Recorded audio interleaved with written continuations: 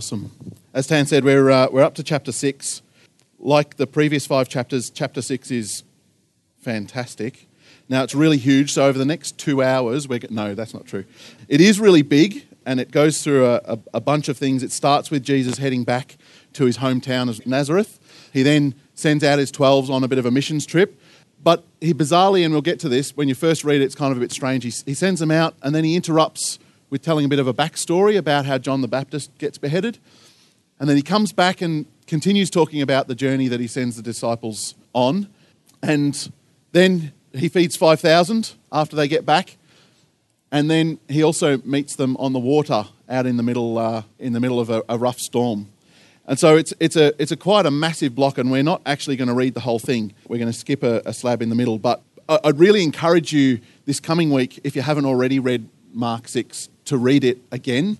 The best way you're going to get stuff out of it is not just the time we share this morning, but to actually read and pray and digest it in your own time as well. There's so much more than we're going to unpack.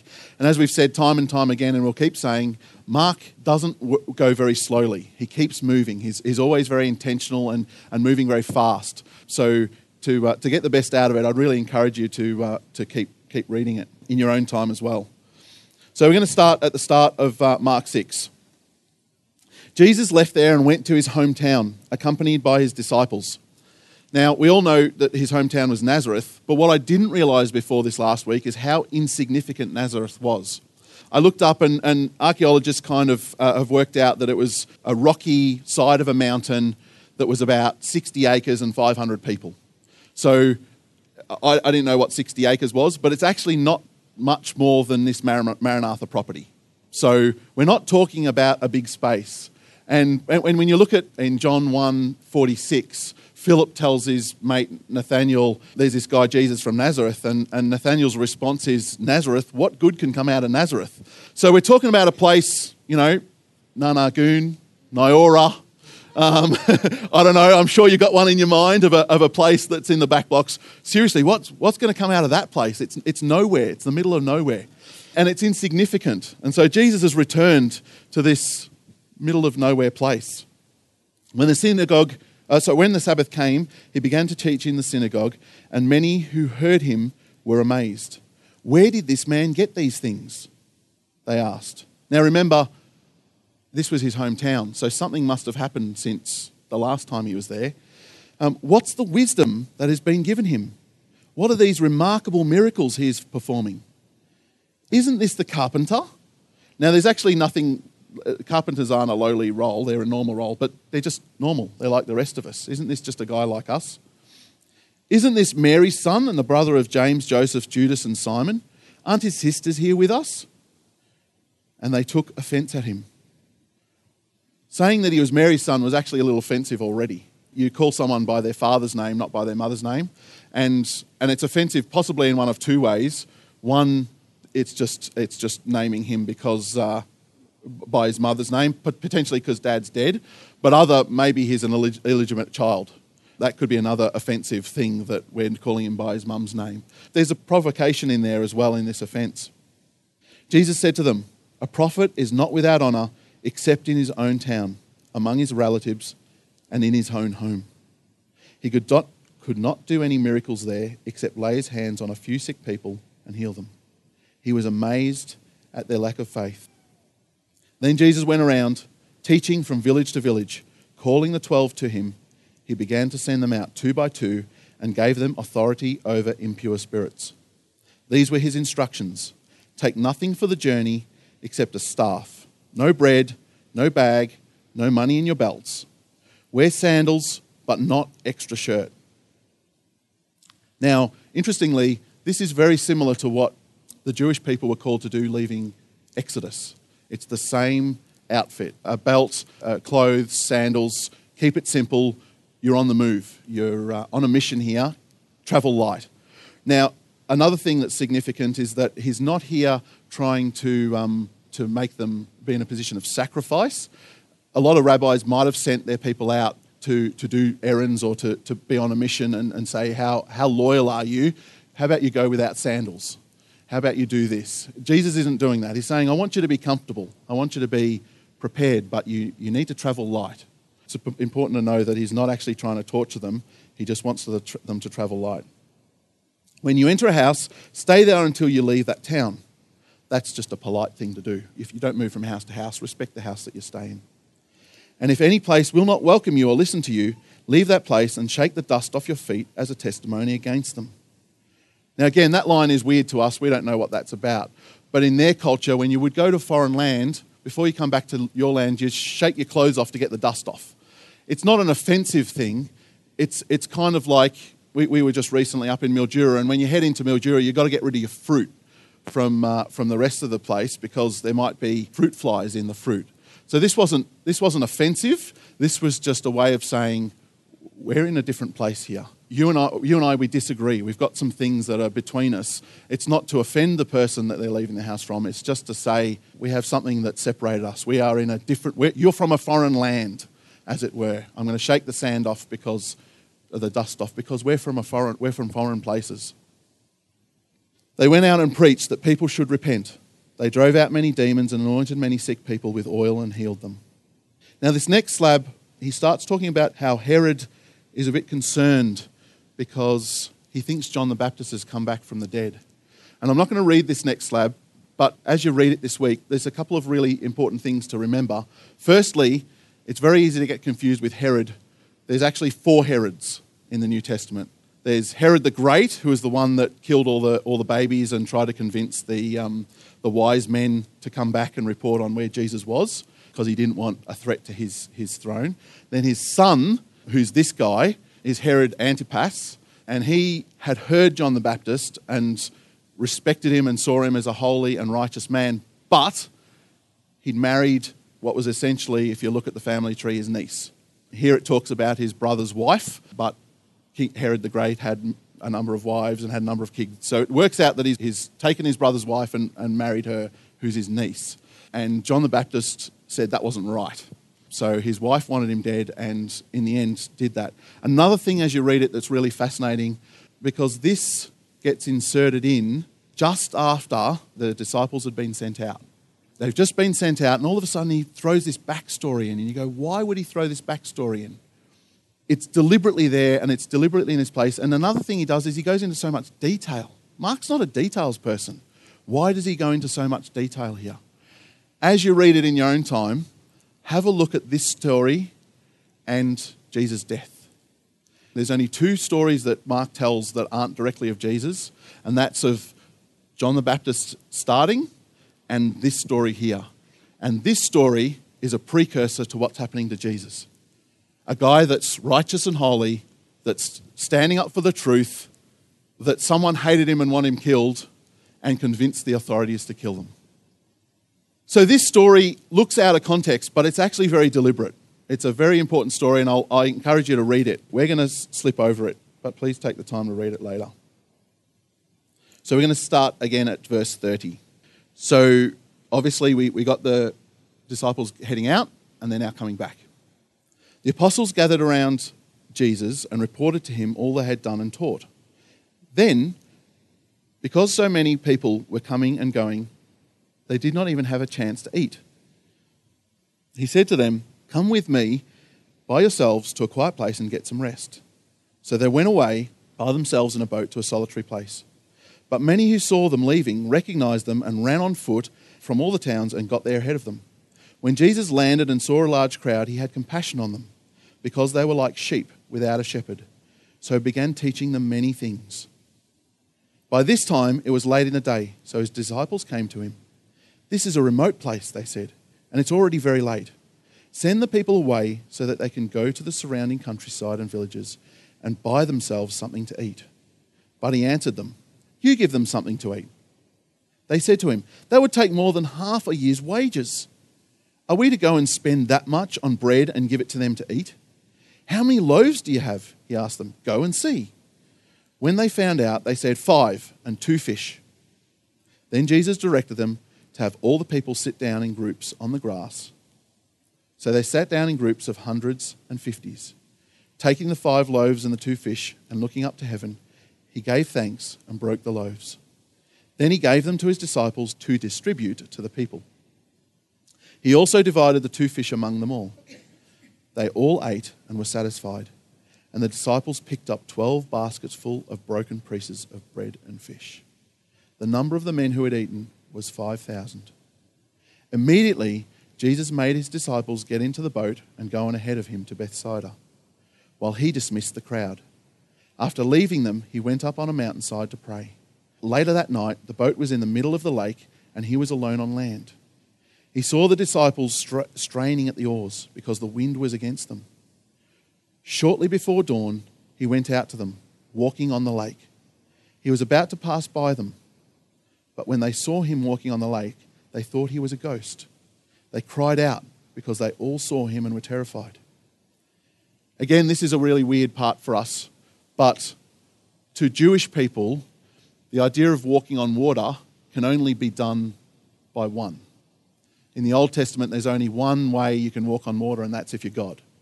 So there's an understanding in the writing of this that if you're walking on water, there's something significant going on. There's a representation of God in this place. The other thing is, if you look back at your Old Testament knowledge of times that God walked by someone rather than to them. You've got Moses at the burning bush.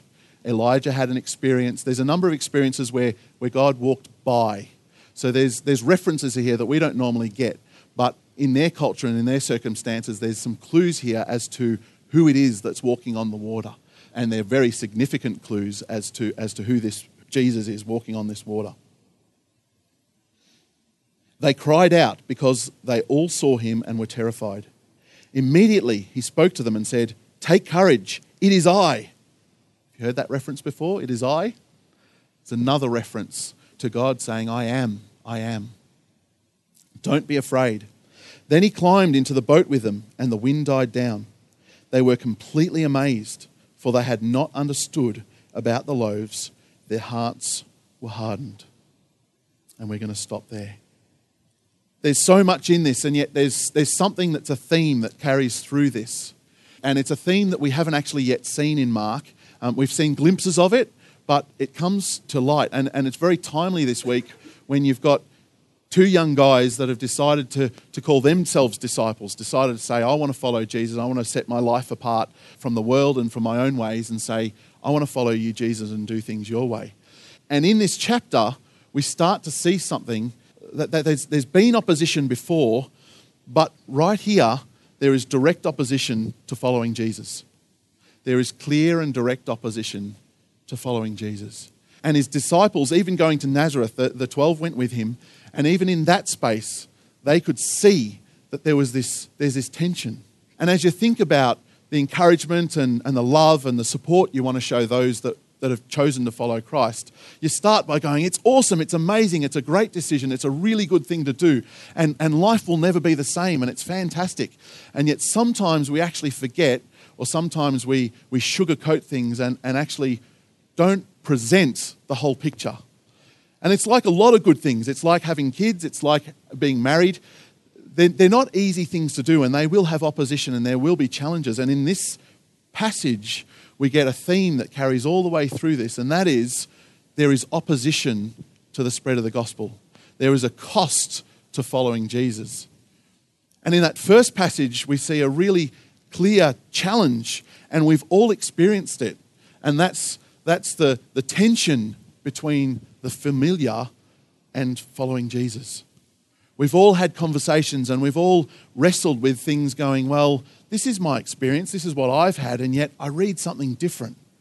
It was funny that I've got family here today because they know my story, they know my history, they know all the things that they could tell more stories than I could probably about things in my life that weren't right, ways that I could be pulled down and humbled and corrected. There's plenty of things that we all know about each other, but because we're familiar with each other. And when Jesus goes back to his hometown, he's confronted with the reality of who is this guy?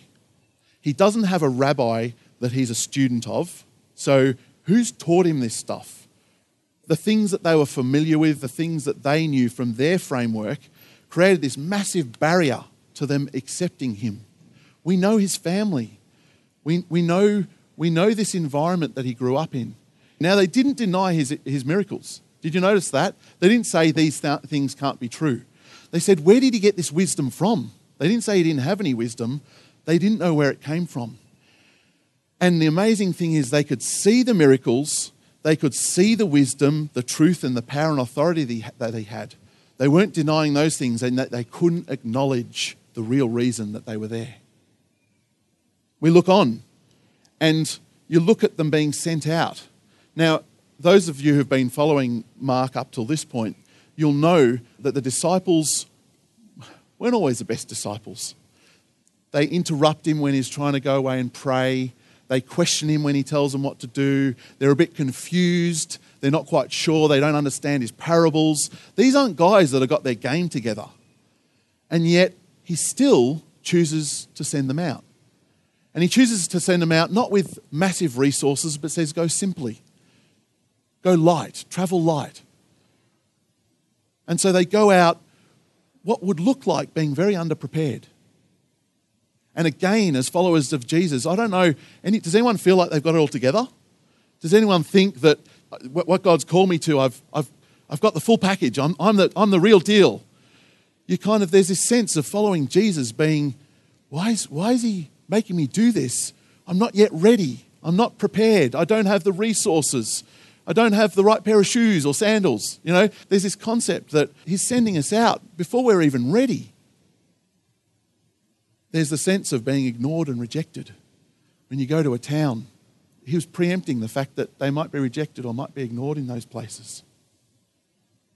The part that we didn't read was a massive red light as to the cost of following Jesus. And the reason it sat in the middle of sending the disciples and them returning, because that sits as the massive red light of what following Jesus might look like. The forerunner that said Jesus is coming is now dead because of what he stood for. Sending out your disciples into the lion's den.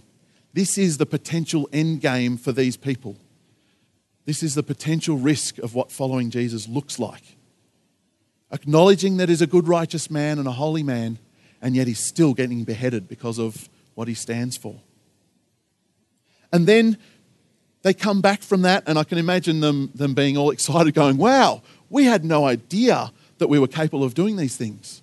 They told him all the stories, and you can imagine like little kids coming back from a birthday party going, we did this and it was amazing, it was awesome.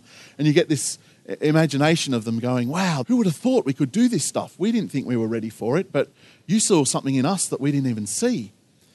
And he says to them, you guys need a break. You need some rest. Let's go take a break. But they don't get a break.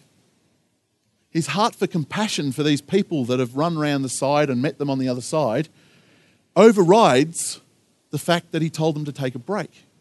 And not only do they not get a break, they have to work feeding 5,000 people for a day, first of all with a request that they couldn't fulfill, and then when he miraculously provides, they still have to work hard for the whole day distributing everything. And this is a tough gig. This is a hard day's work. They've just gone round feeding 5,000 people and then had to collect it all up.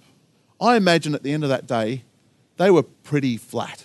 They've just gone out on a mission trip. They've come back and they've just busted their guts for another day. And it's really interesting when you see Jesus doesn't say, hey guys, you didn't get a chance to rest, so now's a really good time to rest. He actually kicks them out. The wording he uses there is really quite interesting. Immediately, Jesus made his disciples get into the boat and go on ahead of him while he dismissed the crowds. So he didn't even get them to help dismiss the crowds. He goes, this is not the right place for you now. Get out of here. Jump on the boat, you're going. And the Greek word there is quite forceful. He's quite forceful in his intention to say, you guys have got to go. But you can see this tension between the compassion and the need for rest. And again, as disciples, we wrestle with that. I need downtime, and yet there's so many needs, and there's things that I feel God's laid on my heart, and yet there's this tension in this place of following Jesus. And then lastly, we get to this place where they're completely confused, frustrated, and their hearts are hardened. When we think about our own lives, we look at these places as a place of weakness. We look at these places of frustration or confusion or wrestling with how to invest our time, or we look at all those things as weakness. We're very, very tuned culturally to seek comfort, to seek happiness, to seek a place that everything is settled and under control. We're really eager to find that place where we don't have to wrestle with this stuff. And yet, consistently in this passage, Jesus is not afraid of his disciples experiencing these things. He's not trying to protect them from these experiences. He's not trying to corral them away so that they're protected and safe and they're not challenged and they're not wrestled. By the fact that we see in other places that he saw people's hearts, we can assume that he sees their hearts too. He knows where they're at. And yet, he's not afraid of them experiencing these things. And yet we are so afraid of experiencing things that are adverse. Confusion. We look at Thomas and we label him as doubting Thomas because we go, he's a bit of a loser. He doubted that Jesus raised from the dead. We look at him as that being a problem, that our doubt, that our wrestle, that our struggles to be disciples is something of weakness or of failure. And yet Jesus here doesn't have that attitude. He's happy for them to wrestle with this. Happy is probably the wrong word. He's prepared for them to wrestle with this because it's part of being a disciple. It's actually part of following him.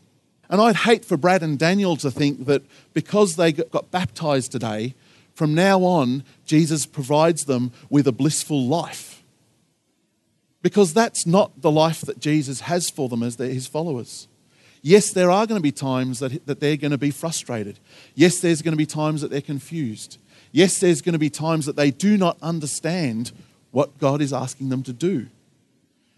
And I'm not saying those things are easy, but I am saying that Jesus doesn't protect his followers from those experiences. Interestingly, that's not where Jesus leaves them though. He actually, in that place of confusion and frustration and disillusionment and hardened hearts, he actually does some really significant things. And again, it would be unfair to say to someone that was just choosing to follow Jesus that it's all just hard work, because that's not where Jesus leaves them. First of all, when he sent them out, he gave them his authority. He gave them his authority. That's not insignificant. And we sometimes see that as just something written on a piece of paper. But as a follower of Jesus, to have his authority is something that is very significant. And we actually struggle with this, I think. And I know for myself, I really struggle with this gap of understanding. I think if I understand and if I know, and I can then make a good decision. And yet we can clearly see that his disciples didn't know, but he did. And they obeyed out of a place of trust, not out of a place of being convinced that it was the right thing. There was a number of things they did. We got 5 loaves of bread and 2 fish. Are you crazy? This just does not add up. Okay, start distributing it. Can you imagine being asked to do that? And there's this point at which, and I've realised over the last few years, where I actually realised that I've taken the place of God. I'm not going to do it unless I understand. Unless I can solve it, unless I can put it all into a nice package that I go, this is the right answer, then I'm not going to do it. And yet time and time again, and you can see that tension with his family and with those in his town, they went, we can't see how this adds up.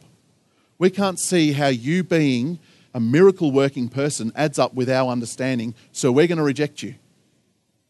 And often in our walk with Jesus, I think we do the same. We go, I read it, I can see that you've said it, but until I can solve it for myself, then I'm not going to obey. And the problem with that is it means that there's no faith, there's no trust. It's our own capacity to understand is what we're leaning on, not being obedient as followers. And again, Jesus is happy for them to wrestle with this. That's okay. They can wrestle with that. Secondly, he sends them out. I think this is probably, McDonald's didn't invent it. Jesus invented the franchise. He's happy to release them to ministry. He believes in them more than they do. Again, when we look at our own lives, we question our ability and capacity to do what God said to do. We question what it is, and he does not question that. He says, the things I've equipped you with are enough. You need to know that I'm capable of equipping you, and you need to be obedient and trust me in that. But that is enough. And he sent them out with enough. We would have said these are crazy choices. In human logic, what Jesus has chosen to do is ridiculous. It does not make sense. And yet, it's something that Jesus has the authority to do. And he was right. And he has enough love to challenge their weaknesses. He has enough love to actually challenge the things that they're weak in. He also really encourages them to rest. It's another area as Jesus followers we struggle with. The idea of actually having quality rest. I'm not talking about sitting down watching TV of an evening. You look at the times that Jesus has rest, it's time that's set out to pray away from the noise, away from the crowd, away from the distractions, quality time to rest. Time that's not just pressing the pause button, but time that's sowing in. And Jesus modeled that so well. He often took time out to rest. But the three things I want to focus on are the three things he does at the end of this passage. Because he's obviously put them through a lot. We've read a lot of things that he's put them through. And he does three really significant things at the end of that. The first one is he talks to them from the water. He says, do not be afraid. Do not be afraid. Do not fear. And it's really important to recognize God's word. And that's his word. And he continually says that, to trust him, do not be afraid. There is no need to fear in this circumstance. Now remember, these are tired, worn out people who are at their wits' end, who have been battling the oars, trying to get across the lake in a storm. They're tired. It's the middle of the night. They're not achieving anything. They see Jesus on the water and this is full on. They're freaked out. And he says to them, it's me. Do not be afraid. Don't let that just wander by as a nice little phrase. Because I believe Jesus says that to each of us. Do not be afraid. I am. I am. Do not be afraid. But then he does something even more amazing. And this is the crazy God that we worship and we serve, that doesn't think the way we think, because he gets in the boat with them. He gets in the boat with them. A God that can walk on water, a God that has a power to do miracles, has chosen to be in the boat with them. That's a conscious choice of his. He's not distant. He's not off doing his own thing and occasionally pops in and says hello. He's in the boat with these guys in their moment of turmoil, in their moment of distress, in their moment of weakness. And to Brad and Daniel, they need to know, and we need to be reminded, that this is a God that is not distant. This is a God that the reason he came to earth was to be with his people, to dwell amongst them. And yet again, he's reminding them as he gets in the boat with them. And the third thing he does is he calms the storm. And these three things, in the turmoil, in the frustration, in the stress that sometimes following Jesus is, these three things are very, very significant to us. As we choose to follow, as we choose to commit our lives, as we choose to make decisions each day to serve, these three things, the word that God says, his truth, do not be afraid. The fact that he is in the boat with them, and the fact that what he offers, the power, the authority, the direction, the purpose, can calm the storm. Now, I'm sure they would have loved him to calm other storms. They would have loved him to calm it at the start of the night. That would have been much easier for them, much less stressful. So he didn't get rid of the storm altogether. And again, I mentioned that we sometimes look for the blissful answer. But that's not where Jesus looks for the answer. They endured and they pushed through, and the conclusion was he calmed the storm. He gave them a place of peace in their turmoil. It wasn't over for them, and there's plenty more things that they're going to wrestle with as they journey with him. But I think today, for us, it's important to understand what it is that we represent as disciples. It's important to understand what it is that it means to be a disciple. That we don't flee from pressure. We don't flee from the challenges that are before us. We don't see them as failure, as being a bad disciple. They're actually part of growth. They're actually part of maturity. They're actually part of wrestling with what it is to follow Jesus. And as we journey together, as we stand beside each other, we have opportunities to stand and encourage and support in those places, not just say, get over it.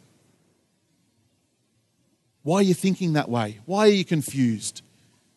That's weakness. Come on, you should do better than that. There's actually space for us, as for Jesus' disciples in this case, to wrestle with these things, to not see them as failure, but to see them as opportunities for God to do amazing things. And we know the end game. We can look at these guys and say, they were silly people. And it's easy to do, go, oh, they were just so ignorant and they didn't understand. We're not that different. We can see the end of their journey and what Jesus did at the end and the power and the authority that they went out and spread the gospel with. And yet sometimes that's very distant from where we see ourselves. Do you see yourself as a disciple that has what you need to do what God's called you to? Or do you see yourself as someone that's not yet ready? Maybe tomorrow. Maybe tomorrow. Do you see yourself as someone that has Jesus beside you in the boat? Do you see his words as something that's truth? These are all things that are foundational to being followers of Jesus that I think he wants to keep reminding us. And as we multiply, as we baptize people, this is part of what being a Jesus follower is. Let's pray. Lord, I thank you so much that you are a God that is not distant. Lord, I thank you today, as we've heard from Brad and Daniel, that you're a God that eagerly desires to be close. You eagerly desire to transform lives, to experience you, to know you, to walk in your truth, and the equipping and enabling of your Spirit. Father, we confess that so often we get confused. So often we question your instructions, your purposes, your plans. Lord, so often we take back control and think we have a better way. Well, Lord, we thank you so much that in Mark 6 we read of the wrestle, the challenge, and even the persecution that following you has. Lord, we're not foreign to those things. And Father, we pray that in amongst that we'll hear your voice, we'll hear your truth, we'll understand you're calling out to us and saying, do not fear. Lord, we pray that you would help us experience the closeness of your Spirit as you journey in the boat with us. And Father, I pray you would help us believe. Help us believe that you are a God that is the Almighty, that you have the power and authority over all things, and you do work together for good for those that love you. Lord, we want to be people that trust you whether we understand or not. We want to be people that are obedient to you, whether we see the big picture or only see in part. Lord, we want to be people that are your disciples and are obedient as your disciples and serve as your disciples. Lord, for Brad and for Daniel, Lord, we want them to have the best opportunity. Lord, we don't want to sugarcoat what it means to be a disciple, but we also want them to know, Lord, that you walk so closely with them. Father, we pray that you would continue to reveal your word and your presence in our lives as we seek to follow you. In Jesus' name, amen.